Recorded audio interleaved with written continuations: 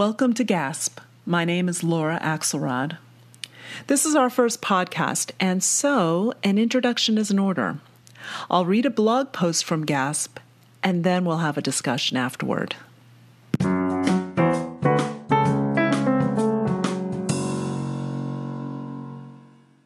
An introduction. Writing the first post for a blog or podcast is daunting. I've been through this before. GASP started on July 7th, 2003. I titled the initial post First Entry and complained how it took me 4 hours to put it all together, the design of the site, along with the post itself. That sounds about right. I was working off a template and I had a difficult time making color decisions. In that introduction, I promised readers I wouldn't abandon the ship. Since GASP was a part of a blogging community, I knew I would eventually get readers. But when people started coming to my site, I felt scared. It seemed like a violation of some kind, but it was also exhilarating. Blogging was new, and we were all delightfully innocent. I had no idea there was such a thing as doxing. I'd yet to have an argument online or be trashed by complete strangers. The only thing I knew back then was that a semi-famous comedian wrote a blog for her site. She would give weekly updates on the growth of her career. I thought it was the coolest thing. You could see how her hard work paid off, and I wanted that for myself as well. And it seemed like the best way to have a writing practice. GASP became a reality. The second version of this blog started when I became a theater blogger. Before GASP 2.0, I gave details of both my professional and personal life. The second version focused more on professional experience, opinions, and analysis. Everything about the site was sleeker. My old audience was gone. The new readers consisted of industry people. I felt a lot of pressure to be serious and theater-centric. In hindsight, I lost a lot by doing that. My original intention for GASP 2.0 was to write about the creative process, performance art, and free speech. Instead, I quibbled, argued, and pontificated. I was so worried about fitting in with my colleagues that I forgot who I was. Once a writer or artist loses herself, it all becomes mush. The touchstone of GASP 3.0 is authenticity.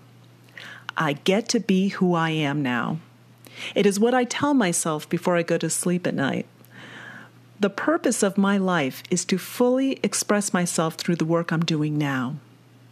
As I look back through the years, I see the roadblocks in the form of authority figures or pseudo-authority figures telling me who they wanted me to be. No more. Not only has the Me Too movement empowered women in terms of reporting sexual harassment, we also get to be who we are without having to put up with patronizing and condescending behavior. I don't have to tolerate or ignore it anymore. Restarting GASP for me is an act of faith. Whether or not I find a community of like-minded folks or swim in the sea alone, it doesn't matter. The only thing I want to do is be true to myself and my work. It's going to take me a while to find my legs with this version. I will post updates on Twitter once I feel like I'm in a groove. But if you are out there and have stumbled upon this, welcome.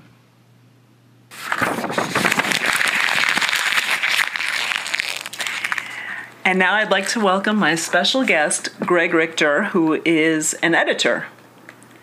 And I'm going to be serving as the editor of your podcast.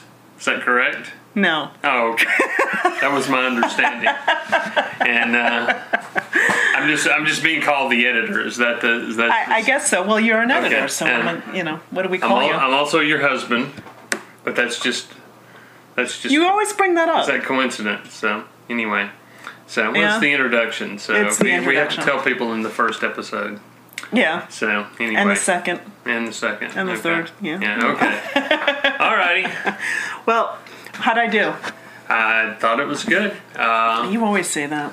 Well, I mean, it was. Man. You got to start with the positive. You know, a good editor should always emphasize the positive before they start tearing things apart. So. Exactly. Anyway. Yeah. But yeah. Well, we met on the first during the first version of Gasp back in 2000 through the blogging website that Gasp was on. I had a website called I eventually called it Syncopator Familius, which is what I've gone with, and that's like a combination of because I play the drums, syncopation, and then the pater familias. So, and I thought that was super clever. So there you go. But I don't know if I called it that to start with, because I originally had a website called Et2 by ON2, which was ON2 was my pen name. And you didn't know my real name. You used your real name, so I knew who you were. But then if I became friends with people on that site, then it was kind of like it was before social media, so it was kind of had a social media thing to it that kind of I think blog sites don't really have that kind of thing anymore, where it was like all of the users interacted a lot like you people do on but we didn't know each other. We just met each other on the actual site. Right. So it was I kind of liked the way it was kind of pre-social media. Exactly. And then we met and then we married. So and some people on the website did too. Yeah. Well, it's not like we're like, hey, let's link, and then let's get married. No, it lasted a couple of years there. It was a while. Yeah, it was. Because then I moved to Austin. I left New York City and moved to Austin, Texas, and was a theater blogger for a while. Did you read my blog? I did. I read your theater blog. Yeah. And you had. You're one of the few holdovers from that time that actually read the theater blog. Who wasn't involved with theater. I would just like to read different stuff. They were all kind of different things, and I liked it because it was, even though it was like social media, like I had friends who we had vastly different, either political or religious, because mine had a evangelical flavor to it. So I had friends who were vastly different. You weren't obnoxious. I had friends who were atheists, and all the way from just different spiritual backgrounds, but all the way to atheists, and we were all like very friendly with each other. There wasn't like this arguments about things we talked about. We might discuss how we saw things differently, but we did it in a respectful way that you don't see on social media now. So when I say it was social media, it was far different than what social media has been. Anti-social media is now. Anti-social media. Well, I'm surprised you actually did read the blog. Yeah, and I remember your Friday focuses. What were they? Well, that was on Gasp 1. Yeah, that was before you did. No, because when we did theater, we were only supposed to write about theater. Right, but I read it before you did the theater. Yeah, so, you did. So you did. Because you had the Black Helicopter Friday. I did. So I did. I was tracking conspiracy theories because I was in New York City during 9/11, and a lot of conspiracy theories started bubbling up, and I thought it was interesting to track because it said something about society. And of course the intellectual crowd didn't much appreciate it, but actually, it was really kind of foretold 2016, because that's really the genesis of it. And I knew all those people who I didn't know them personally, but I knew them enough, like their names, to sort of start listing what they were saying and how people were reacting to it. I think even then I was interested in what people believed and the effects of their beliefs on reality and on society, which is what my writing focuses on. I've sort of embraced it as I've gotten older. What I found a lot of times back then is outside of our special blogging community is that a lot of people weren't very tolerant of even looking at that, and I really think kind of after 2000, people were much more interested in conforming. Mm-hmm.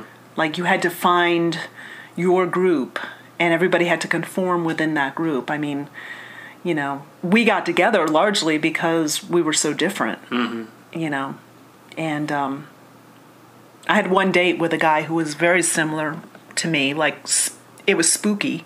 And I just didn't, I don't want to date me, you know? I just don't. So, you know, that was, when I think back to the early aughts, that's what I think of. So, anyway. Well, we taped this once and it didn't go through. We had a really great recording and it didn't take for some reason. Yeah. So, well, this will get better and better, I'm sure. I hope it'll get more comfortable, right? Yep. Yeah. It will. You know, you talked a lot this time. Yes. Good. I've wanted you to talk. If anybody's tracking how long he's talking and like has a stopwatch, you know, because the man supposed to always talk more, I guess. That's kind of what people think. I wanted him to talk because I did my talking in the intro. Yep, that's good. And he's a shy guy. Yeah, well, I was your show, so I was deferring to you, and she's referring to the second episode, which we've taped, and then we found out the first episode didn't tape. So now we're redoing the first episode after we've done the second episode. So in the second episode, she wanted me to talk more, so I had to be brought out. So yes, exactly. You had to be brought out. Yeah. Yeah. Drawn out. Drawn out. Why don't you talk about your situation, your blog or your what projects you've got going on? Okay. Even though I'm pretty sure our listeners are probably very different because you're. That's true. Yeah. Mine is an evangelical. I have a blog as well. I mean, well, not a blog. I'm not blogging anymore, but I'm writing on Medium. And then I've got the Syncopator Familius name again on my podcast, which a lot of the podcast is reading the essays that are, so they're evangelical and they're more about practical living. They're not about trying to be divisive. They're trying to talk in. I think anybody could read them and get something out of them or listen to the podcast. But. Right. And you have a book coming out, which is a. I'm editing the book. I'm the editor now. That's right. That's right. So now there's some, and that's a collection of not just the recent stuff, but stuff I've written on various newspapers, websites, and various things over the past 25 years or so. Exactly. So the best of. The best of. Yeah. Yep. So that's it. So check that out. There. Just look up my name if you want to read that one. Right. On spirituality. Yeah. We'll tackle a lot of topics on GASP, like I used to do, and sometimes theater, sometimes writing, creativity. I'll do some book reviews, and I'll try to have some special guests. Right now, it's the editor. Mm-hmm. And my husband. A special guest, yes. You're a special guest. You are a special guest. Somewhat special, yes. Yeah. I'm just a regular guest. I'm not the special guest. Well, okay. I'm just the everyday guest. The regular guest. That's right. That's right. So, well, that's about it. That's about it. So, thanks for joining us, and we look forward to having a much smoother podcast later on. We hope this thing actually took this time. And anything else you want to add? I think that's it. I think that's it. And thank you for joining us. Bye. Bye. This podcast is brought to you by Pharaoh's Draws Media. For more information, visit www.lauraaxelrod.com. No, I'm not related to David Axelrod. Thanks for joining us, and we'll see you again next week.